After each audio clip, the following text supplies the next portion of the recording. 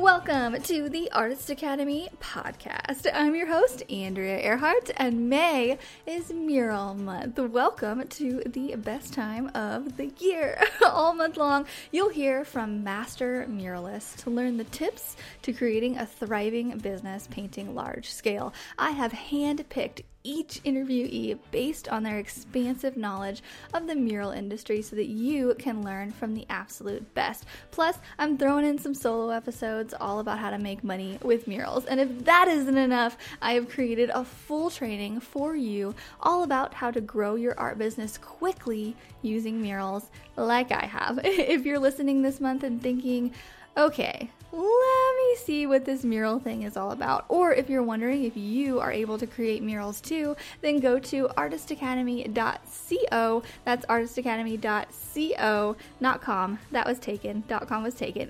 Anyway, to learn how you can start making money in the mural biz. The majority of my income comes from murals, and I want to help you get started too because I know how profitable they can be. So go to artistacademy.co to claim your free training for the month of May. Woo! Welcome to Mural Month! This week's episode features a lifelong muralist and one of my friends, Pietro Palladini. I have had the privilege of working with Pietro in the early parts of my career, and along with his enthusiasm and friendly character, Pietro really set the example for me for what a great muralist should be. Now in his 70s, Pietro has spent his life practicing his craft out of joy and painting all over the world. He has had many interesting gigs, from painting on big movie sets to rappelling off of buildings to paint giant billboards. He's done a lot. He's painted the casinos in Vegas, and the list goes on and on. So for this interview, I just wanted to sit down and chat with an old friend and hear of all about his stories and have him explain just what he's done throughout his working artist career, because he's had so many years of experience in this job, and I think you're gonna really, really enjoy this one. So let me know what you think about this week's episode with Pietro Palladini. Hello, Pietro. Thank you so much for coming on and just chatting with us about your art career. I have talked you up so much, and they are so excited to see you and talk to you. So can you start by maybe telling us a bit about how you got into the arts? I was into theater arts even in high school and stuff like that. So I was always, involved in painting and stuff. I believe I sold my first painting when I was in the fifth grade. I thought I was an artist, but so nothing worse than encouragement. And then after a stint in the Air Force, I happened to be in California, and I started taking a few scenic and painting classes at different colleges in Los Angeles area, Pasadena City College, Los Angeles Trade Tech College, and these were all geared for vocational. And so actually I was very fortunate because Pasadena City College was one of the few schools that actually taught sign painting. So I actually learned sign painting at Pasadena City College. It's still being taught there to this day, but not at Pasadena, Los Angeles.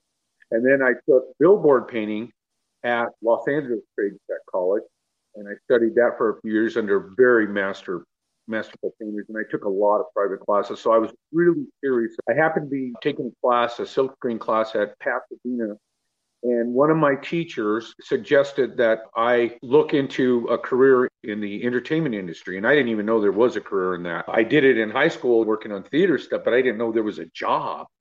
And so I shot my portfolio around a few of the studios in Los Angeles area, and I eventually landed a job at NBC Studios and as a scenic artist, as an artist.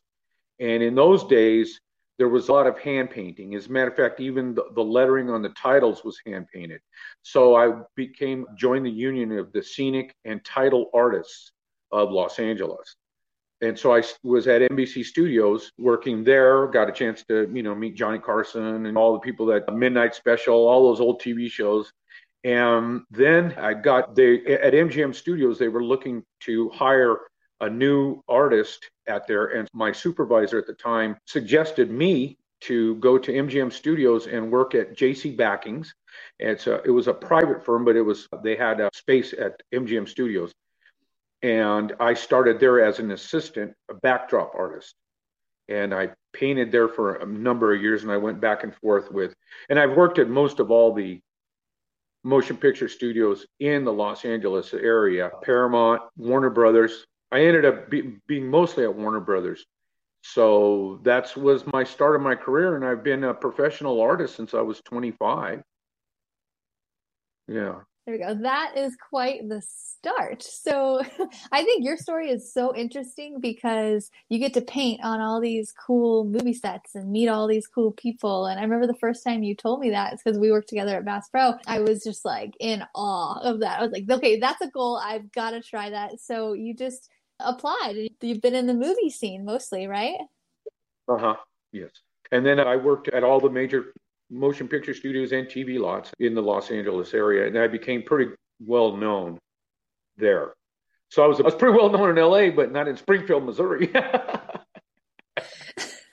think that's much cooler to be known in LA rather than little Springfield. But didn't you paint something like the Terminator movie scene or some kind of Terminator poster? I remember you telling me a story about that. Actually, I painted a lot of billboards I worked for a while at a company called Foster and Kleiser.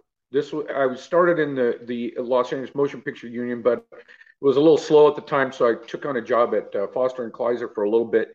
But I went back to the entertainment industry, and at Warner Brothers in those days, we used to paint the billboards of the movies that were being shown. And in those days, they had the show cards. When you go into a movie theater and you see all the advertisements, we would replicate that on a billboard.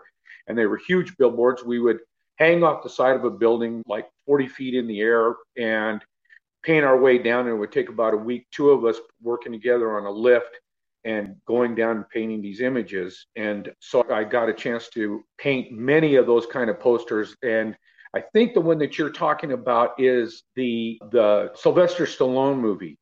And it was a Sylvester Stallone movie. I have a picture of me standing near that billboard, but we painted every movie that went through Warner Brothers. So I got a chance to paint Clint Eastwood posters, the Karate Kid, Ghostbuster, just a lot of any movie that Warner Brothers was putting out. And it was a long street. It was on Olive Street in Burbank, and we probably had at least 8 or 9 billboards, and there was always another billboard being painted because there was always another movie coming up. So I got a chance to do that for a number of years. That's awesome. How old were you whenever you were doing that? I was in my 30s. Yeah, I was in my 30s.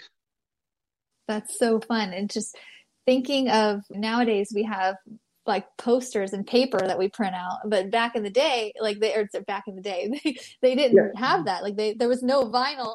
Like now everything's vinyl, and the movie sets are vinyl. But you would paint the movie sets, you would paint the poster, anything to advertise that movie or help make the movie. You would paint that. Right. It was all hand done, and it still is a little bit, but the industry has changed and it has evolved. What are you working on right now? I'm working on the TV show Better Call Saul, and it's season 6. It's the last season. And so we just finished episode 1 and we're on episode 2 now. I don't know. You said you didn't know about Better Call Saul. Okay. It's a really popular TV show, and it is on, I think, A&E. I don't get cable, so I have to wait for it to come on Netflix. So I have to wait for the seasons to come, but it's really fun. You would like it. It's a good show. Okay, I might have to just watch it tonight, but there's a couple people commenting here. I love that, so people know exactly what you're talking about. I don't, but the members do. Yeah, Better Call Saul is really popular, and it's intelligent. I'm excited to work on it. I've never worked on any of the seasons before. I've always been on other productions. Was asked to do it a few times, but I've been pretty busy. And we're on the last season. It's going to be pretty exciting, guys. That's awesome. Yeah, somebody just commented. It was like last season. What? No. I Yeah, know. yeah.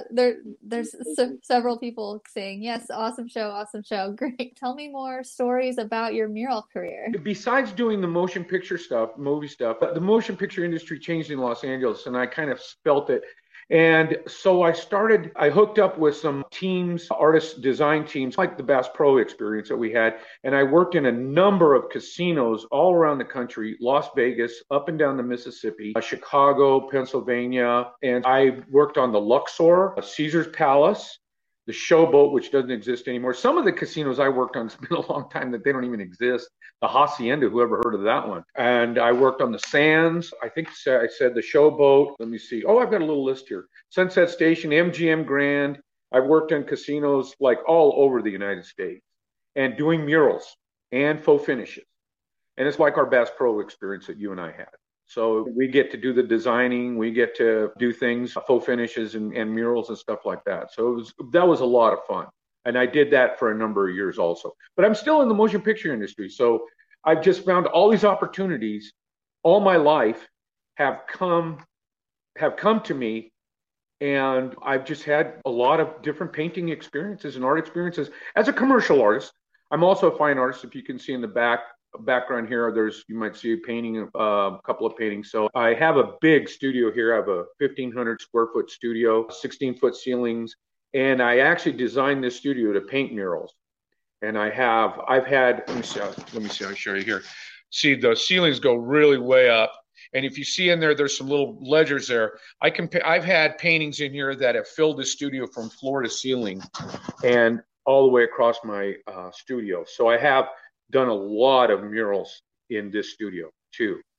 So, and back in the day, whenever you were painting in Vegas and doing all of that, did you mostly paint it in your studio and then go install it? Both. Both. Yeah, because I did like fine art paintings for the studios, but also on site and I painted a lot of murals at my studio and another studio we had in Albuquerque. Sometimes you have to paint on site, but a lot of times we paint them on canvas, and I get canvases that are 20 feet wide. So I have access to really large large canvases. Some of our canvases and you have to import them from Amsterdam. There's only one loom in the world, and they're 30 feet. So you can paint big paintings without any seams or anything like that. But most of the time it's 9-foot or 16-foot paintings. Okay, so you paint these big giant canvases and then you go install them with like glue on the walls or what? It's very expensive wallpaper because we use wallpaper paste and to adhere to the canvas, and it's just like a wallpaper. So in reality, what we're making is very expensive wallpaper. That's awesome. Okay. I've only seen it one time, but I saw one artist do where he would paint and then he would install different images on top of images and put it down. Is that a thing? I hate that. You know what? I hate that. I've seen people do it. I've seen some of these mural companies come and think they're doing this and then they apply. How long is that going to last if it's an exterior? Because I've seen them do it on an exterior. I saw this one lady do this mural that was like, God, it must have been 16-story building. And she did all these murals, and half of them were just plan-on stuff gluing on. And I don't think that stuff is archival. And this was in Louisiana where it's very humid. So I don't recommend that. I think if you paint the thing, just paint it. I don't recommend that. Maybe some of your guys do that, but sorry, I don't. No, I have no idea how to do that. There was an artist that came to Branson and he was like big time and he was doing that. And I was like, this just seems really confusing. You know what? I don't give those people much credence. The thing is, they get a lot. Those mural companies I've competed against, and it's hard to beat them because they have these big staff, big websites, and I hope nobody's listening to part of that, but they have these big websites and stuff, and I don't. You know me, Andrea, I don't do all that stuff. But it's hard to compete with those big companies because they have staff and people that generate and go out and searching for jobs and this and that. And then they don't even paint. I don't know what they do. And then they glue all that stuff on it. I guess that's a new way to do it. It's okay. Not my thing. Okay, yeah. So how did you get the job at Bass Pro? It was just how we met. I remember the first time I met you was in Bristol, Tennessee, and I came in and you had just finished the underwater aquarium area, and I was just like, whoa, like this is big time. And you were like, oh yeah, we just did this. I worked on it for a month or whatever. And I was just like, okay, but how did you get this job? A friend of mine, and you remember him, Terry. He didn't last long, but Terry's nephew happened to be looking at his computer when Joe was walking by and saw Terry's website of all his Disney art. Terry was a really good Disney artist. And he said, we're looking for artists. He told his nephew, and I don't remember his nephew's name. And so he contacted Terry, and Terry's a dear friend of mine, and Chris, who you remember. And so we all three got together, set up our portfolios because Joe was looking for, there was a big expansion going on at that time. And you were part of that. And so that's how we got the job. We sent in our portfolios of relevant work that they would be looking for. And we got hired on over there. And it was a big surprise, actually, although I'm used to painting large work and things like that. But Bass Pro was a different experience. But I loved it. I think it was one of my favorite jobs ever. Really? I really did. Oh, I'm so glad to hear that because it's really one of my only big job experiences with a bunch of different people. How was it different from other jobs? There was more collaboration with some of the people. Some of the people liked collaborating, some didn't. Some of the artists, as you well know, but there was a nice collaboration between the sculptors, the design. We were the designers, really. Yeah. They just had parameters. The only parameters was this was going to be fishing department, so we're going to put fish here and see a fishing scene, and then this here was a hunting area, so we're doing that. The collaboration. And although I am used to travel, and I've spent a whole winter in Chicago on a project in the casino, so it's not like I'm not used to being home, but it was really rewarding. I don't know how to put my finger on it because I've done a lot of interesting projects, but I think it was one of my favorite jobs, Bass Pro. That's so fun. We had a lot of fun. Yeah, it was a pleasure working with the people that I met from around the country and things like that. And though we did have timelines and we were under the gun, remember we had to produce. There was no lollygagging around. We had to produce.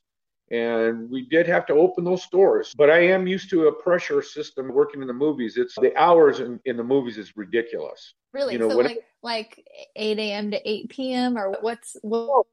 Easily. Sometimes I'd be working till 4 in the morning.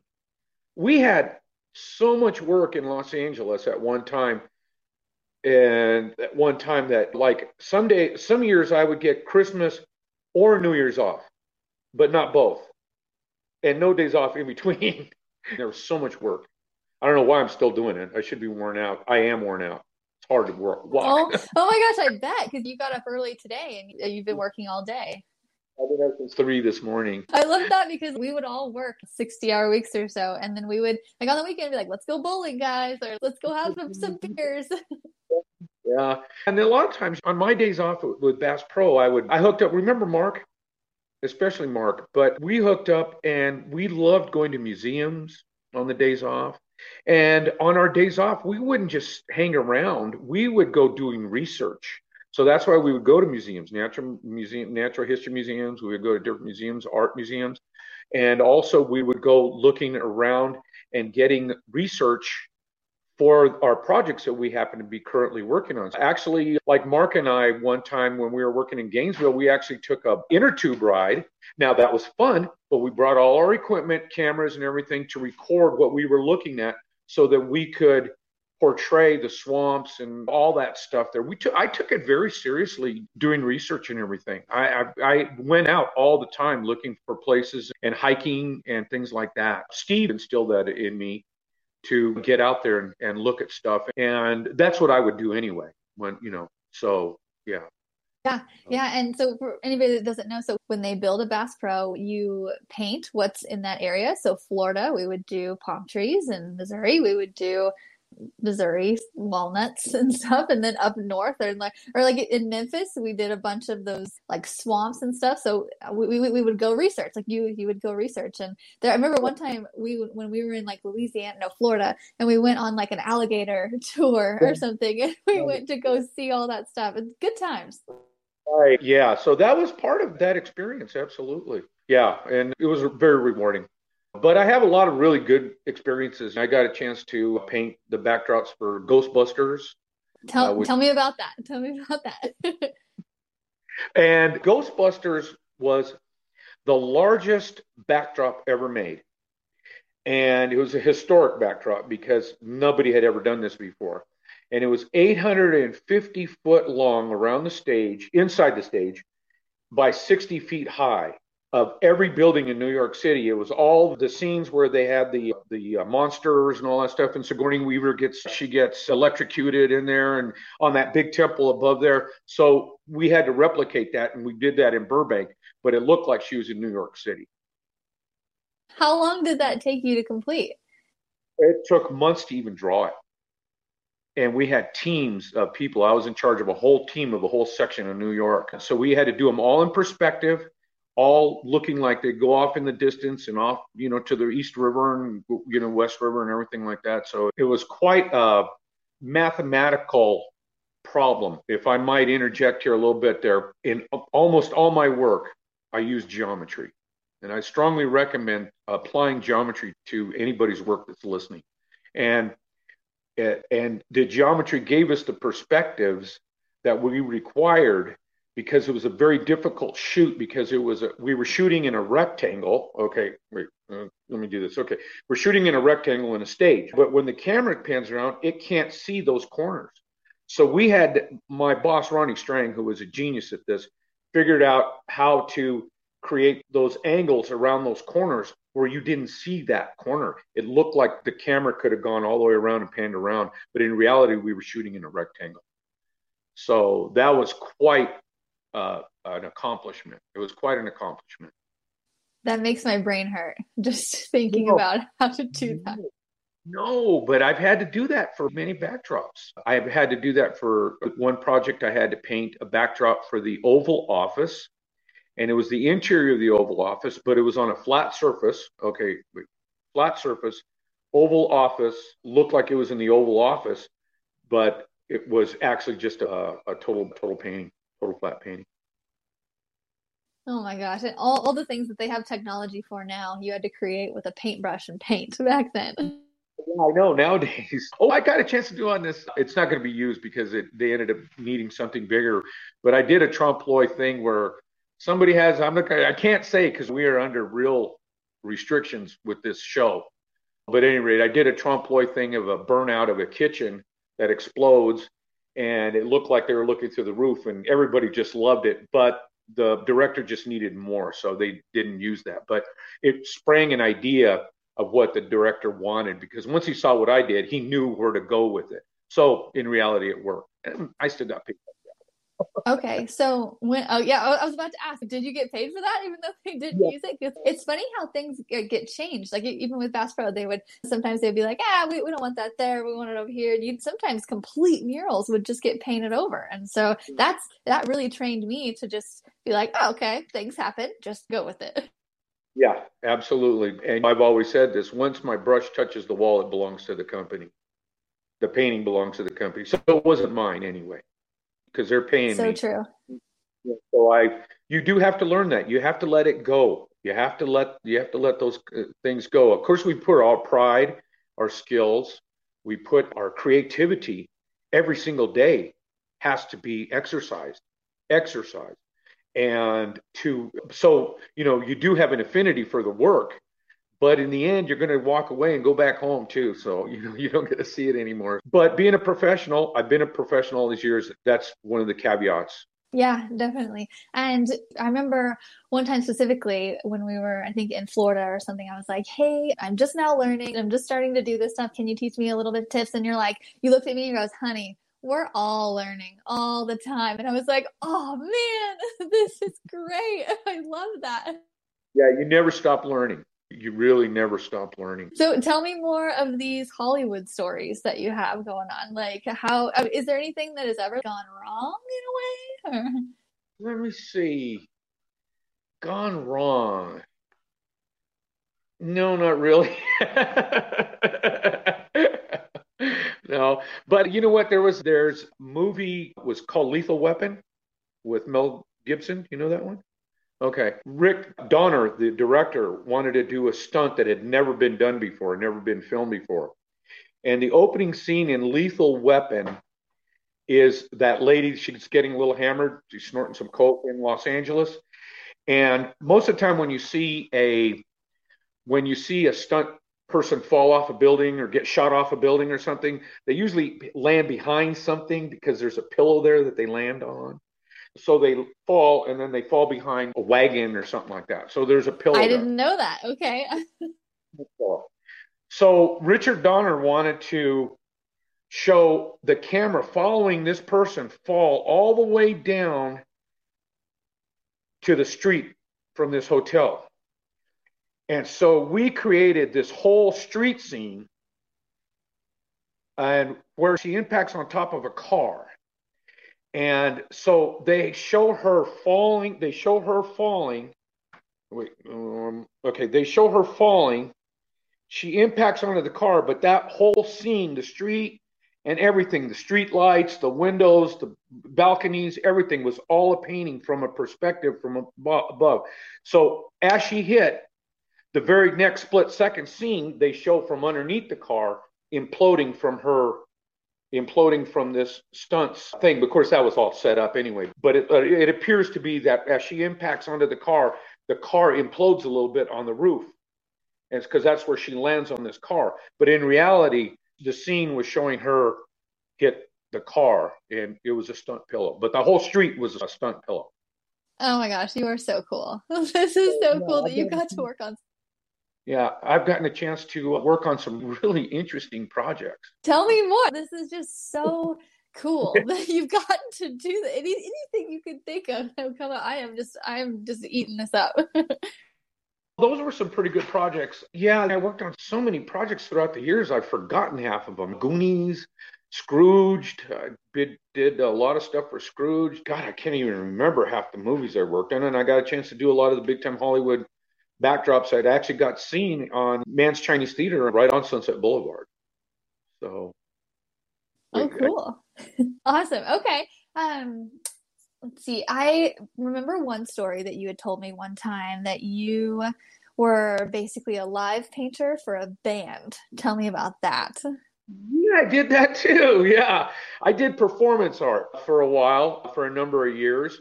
And I had to do a large painting in 6 minutes to music. And it might be an image of Frank Sinatra. So we did Frank Sinatra music. Might be Jimi Hendrix. So we did a bunch of Jimi Hendrix music.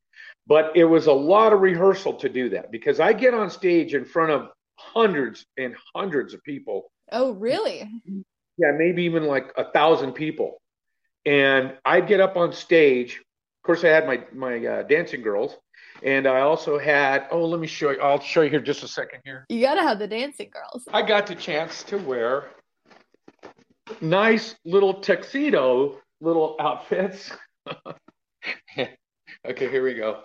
Okay, here we go. Yeah, so I got a chance to wear like some crazy tuxedo costumey outfit. Those are amazing. I would jump around and do these paintings mostly by hand. And I had the palette here. We already had all the stuff, the colors pre-planned, of course. It's a performance. And so I'm throwing on the eyeballs, throwing on the hair, getting some brushes, splashing stuff. And in 6 minutes, I have to do a portrait that's over 6 feet. So they're pretty crude, but they're a lot of fun and there's a lot of energy.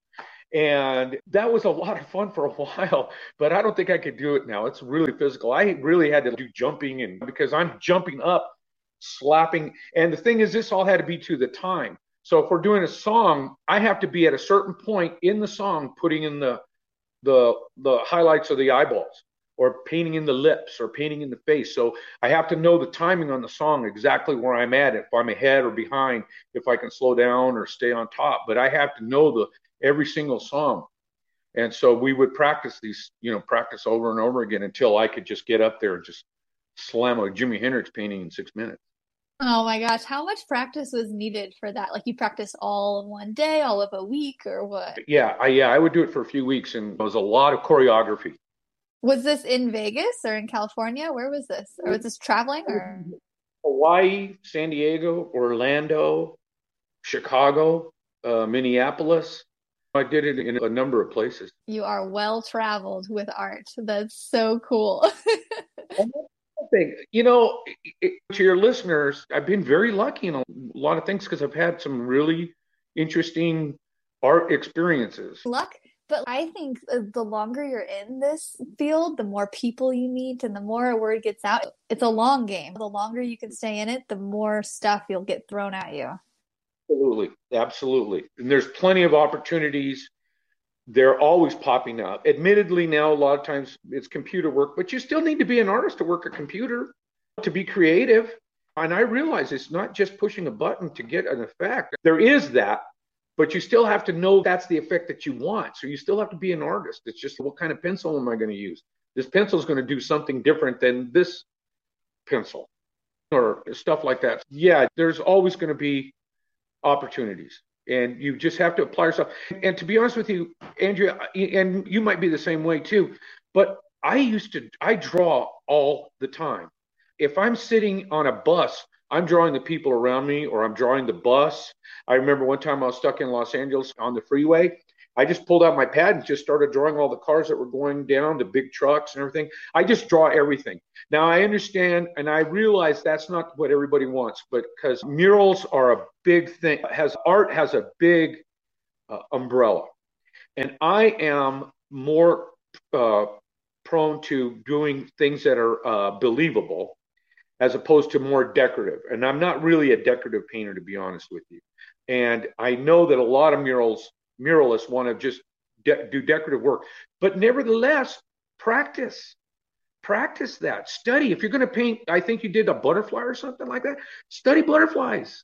If you're going to paint big ladybugs, study ladybugs and draw. Just draw. I have books and books of drawings of. I'm just sitting there at night and my dog is laying there. I might have a glass of wine. There's a table, the TV. I'll draw that whole scene. I'll just draw whatever's there. I don't even, worry about if the curtains are fun to look at. Oh, I'm going to draw the curtains. And I think even if you're going to do a black space with an orange ball, orange circle in it, and that's your whole painting, you still have to know where to put that orange circle someplace to make it a viable piece of work. Yeah, and I love it that you say that too, because a lot of students or a lot of people listening too, they think that if they're going to spend time on something, they need to get paid. And I think a lot of people totally miss the whole like study type thing, draw, and just because a lot of people, if they spend time on a painting or they spend time on a sketch, they want to sell it. They're like, I need to sell this or it's not good. They think it's just not good, but you're saying just always be learning. Yeah, just constantly. One of my biggest inspirations for drawing, although there's a lot of inspirations, but one of them that I used to teach my students is Richard Diebenkorn. He's a pretty well-known abstract expressionist, but he drew realistically, and he had a drawing workshop in Northern California until he died. So he was always drawing from the figure, the model, even though his work doesn't look anything like that. But he wasn't doing that for money. He was doing it because he was studying.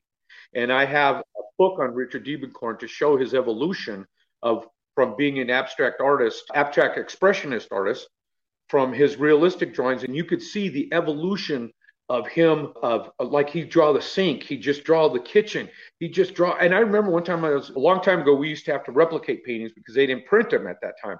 So I remember I was doing a Richard Diebenkorn painting, and then I realized as I'm doing this work, I was like, wow, he's looking at the kitchen. That's a vase. That's the kitchen. There's a hallway down there and everything like that. And you couldn't have told it from the painting that I was replicating because, see, okay, to go back, a lot of times in the movies, they might walk into a gallery or a store, or they might look at a portrait like oh yeah, this is my grandfather. One of us had to paint that. And then a lot of times they're not going to rent a Richard Diebenkorn for a movie shot. They're millions of dollars worth of paintings, so you're not going to rent one of those. So we would replicate them by hand, and so I would get a chance to study how Botero and Diebenkorn and all these people painted, Bierstadt, all these great artists. Man, I got a chance to study their way. Oh wow, yeah, that's amazing. Look at drawings of Richard Diebenkorn, and you'll see he's an inspiration anyway. There's other people, Degas, everybody could draw. But I would encourage people to have fun with it. Don't be thinking you're going to make money, because if you're doing it for money, you're not only for money. I paint for money. I do commission work, but I also do my own paintings. And I'm not doing them necessarily for money. Yes, I would like to sell them, but if they don't sell, I have a nice painting. And I do pay my rent selling my paintings too. So it's not like we don't do it for money, but the inspiration shouldn't come from that. It's okay to make money. There's nothing wrong with making money. Problem is with a lot of artists, as I've gone through my career, I've met many artists. Oh, I'm a real artist. I don't really sell my work. Yeah, driving a cab is really being an artist, isn't it? No. So, oh no, if I had to sell my work, I wouldn't do it. There's nothing wrong with making money. Come on. So if I can encourage people, be inspired, do the work. Because here's the saying, no great piece of art was ever made by a lazy artist. And that is a fact. Okay? Oh yeah, that's so true. No artist that wants to cut corners is going to create something great. One of my teachers said, Pietro, paint like your life depends on it. Wow, my life depends on art, on painting. Yeah. If you can get encouragement, that would be great. If I can encourage people, put the work in. Have, at the end of your career, have a storehouse full of work. The saying of a Chinese emperor wanted a painting of a fish. So he had his court guy look for a guy that could paint a fish. And so they find this artist, and they said, we'll be back to collect a painting of the fish when you're done. And so they wait and wait, and months go by, time goes by, and they still haven't heard from the artist. They're still waiting for the painting of this fish. It wasn't Bass Pro, but anyway, yeah. Okay, so the court man comes and knocks on the artist's door and says, we're waiting for this painting of this fish. And, oh, okay, I'll do it right now. So he gets out his canvas and paints the painting of the fish. Okay, here you go. He says, why couldn't you have done this painting before? Why did we have to wait? So he opens another door in a room, and there's a room full of paintings of fish that he'd been practicing all this time to paint this one fish. That's what it takes. That's what it takes. There's another exhibit I got a chance to see before your time, the Helga. You know anything about the Helga exhibit at all? Andrew Wyeth? Okay. I don't think so. It's a controversial exhibit. Anyway, I happened to be in Washington, D.C. at the time, and I went into the Corcoran Gallery, which was where it was, I believe it was the Corcoran Gallery. And they had the Helga exhibit it was in the Smithsonian, I think. Yeah, the Smithsonian. And they had the Helga exhibit, all the work that Andrew Wyeth had done on this farm that he had worked on. And what was nice is they had beautiful paintings of Andrew Wyeth was an excellent illustrator, artist. But alongside this beautiful painting, on either side would all be all these crummy sketches of maybe the boots, the tree, all these ideas before he got to this one painting. And to me, that was one of the most important exhibits I'd ever seen, because of the fact I could see all the work that he did to get to this jewel. And that's when I saw that Andrew Wyeth exhibit, I was like, okay, we're on the same page, brother. Also, I saw a nice exhibit, Chuck Close, a retrospective of Chuck Close in Miami. Oh my God, the work he put in. Now, are you familiar with Chuck Close at all?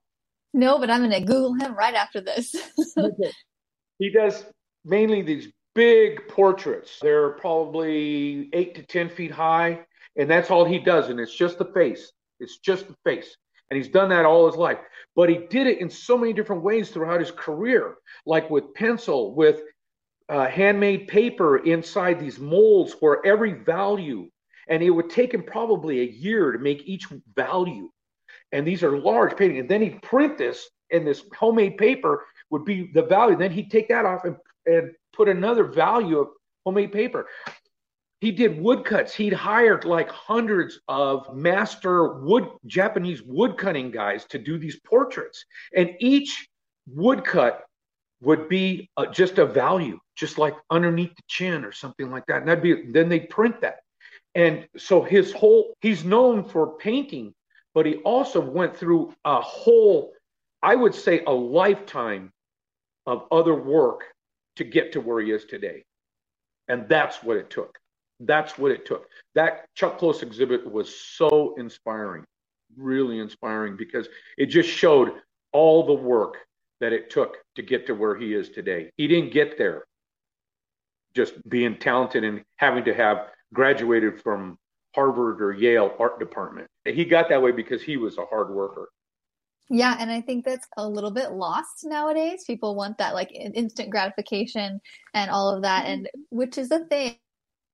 Yeah, we live in that world now. It's hard. It's even hard for me to read a whole news article anymore. We're in that world now, and it's a difficult situation. But I think it still can happen. I think it still can happen. Let me give you another inspiring story. It's not about art, but it is art. I happened to do one of those performances in New York City a few years ago, and it was a benefit show for the Big Sisters Little Sisters Club, and Pat Benatar is a big. Remember I showed you that when I got back from New York. I showed you that picture of me and Pat Benatar. Oh yeah. Okay. Yeah, I went up to New York to do this gig, and then went back to Bass Pro. But I showed you that picture of me and Pat Benatar. So anyway, Pat Benatar. But what the inspiring story is that it had all these children musicians on the stage at this, and it was a big theater in New York. And it had all these children performing jazz, rock, choral, singing, just a huge performance. And it just gave me so much joy to see that all these kids were not sitting on their devices, because for them to be on a New York stage said that they had to do a lot of work to get there. And these were all very professional sounding kids. This one kid, and he's the star of School of Music on Broadway. He was the opening act, and this kid couldn't have been more than 4 feet, but the guitar was bigger than him. And he did the Jimi Hendrix, because Jimi Hendrix first did the national anthem at this New York theater. That was the first time he did it. He didn't do it at Woodstock. He did it at this theater. And this little kid wailed the Star Spangled Banner. It was unbelievable. But he also played jazz. He did everything else. So what it did was it just gave me hope that there's just a lot of kids out there that are really doing something. They're putting the work in. And it's all about work. This is called artwork. There's work in the word. Ooh, I love that. Artwork. Oh, you're so right. Yeah, this is artwork. So there's work in the word. Remember that always. Yeah, I think that's such a good way to end this too. Hey, it's a lot of work. It's fun too, and it just the better of a painter you can be, I think the easier it is to get recommended and just to get those opportunities like you've had. Just the better painter you can be. Like you practice all the time. So everybody watching and listening, I think this is a really good just like example of someone who puts in the work and then you get the opportunities. Yeah. I just had to impart that to some kids on the Better Call Saul. We were given some really crummy research, and I had to fix everything. So I showed them, because I'm giving classes now at work on the job, because I'm getting ready to retire. And there's a lot of new people coming up, and they don't know what I know. And it's my job to impart everything. I tell everybody, I want you to know everything I know. I will try my hardest, but you have to put the work in too, because if I'm going to give you this much information, you have to show me a little something too. And yep. And you know what it was like. You had to do a lot of work when we were together. So yeah, it sucks starting at the bottom. You gotta climb a little bit here and there, but it's nice to. You were pretty up there right off the bat. You were doing those nice signs. Thank you. Yeah, it was really nice just having, and I mentioned you guys on the Bass Pro Crew all the time. People are like, how did you get to where you are? When I'm like, I had some really great mentors to show me the standard of what it should be and how quickly people that Bass Pro wanted it done. So I feel like I was thrown in to this ring with you guys, and I got to learn and see what the standard is and how you guys create. Because I remember you giving me a couple tips, like when you were painting clouds, you gave me a tip. You were like, if you mix just a little bit of yellow into that white and put it on that cloud, the tip of that cloud, it makes the warmth. And I'm like, oh my gosh, that's just something you don't know unless somebody tells you. Aren't white. There are a lot of colors. There's a lot of colors in clouds. They're not just white. Oh, exactly. You were one of the first people to tell me that, and I love painting clouds now. And they're so much fun. But yeah, you're right. There's a lot to it. But yeah, I think we're almost to an hour. But thank you so much for coming on and chatting with me. It's so nice to just catch up with you again. Yeah, it is. It really is. Yeah, I have fond memories of all our, times together and working together and stuff. Yeah, that And was keep a really fun time. in touch, please. Okay. All righty. Yeah, we will. We will. We should make this more than just a once every year to meet up or call or something. Planning a trip to Springfield. You Are you still? are? Yeah. Please let me know when the next time you come to Springfield. I would love to catch up with you. And thank you so much for coming on here and inspiring all these other artists that are about to listen to this. And I really appreciate you. Okay, thank you, Andrea, for considering me. And just one more quick reminder that since May is Mural Month, I have created an extra special training for you to learn how to grow your own art business quickly using murals like I have. If you're listening this month and thinking, okay, let me see what this mural thing is all about, then go to artistacademy.co to learn how you can start making money in the mural biz. The majority of my income comes from murals, and I want to help you get started too, because I know how profitable they can be. So go to artistacademy.co to claim your free training this month, and I really hope that you are enjoying May Mural Month. I will see you next week.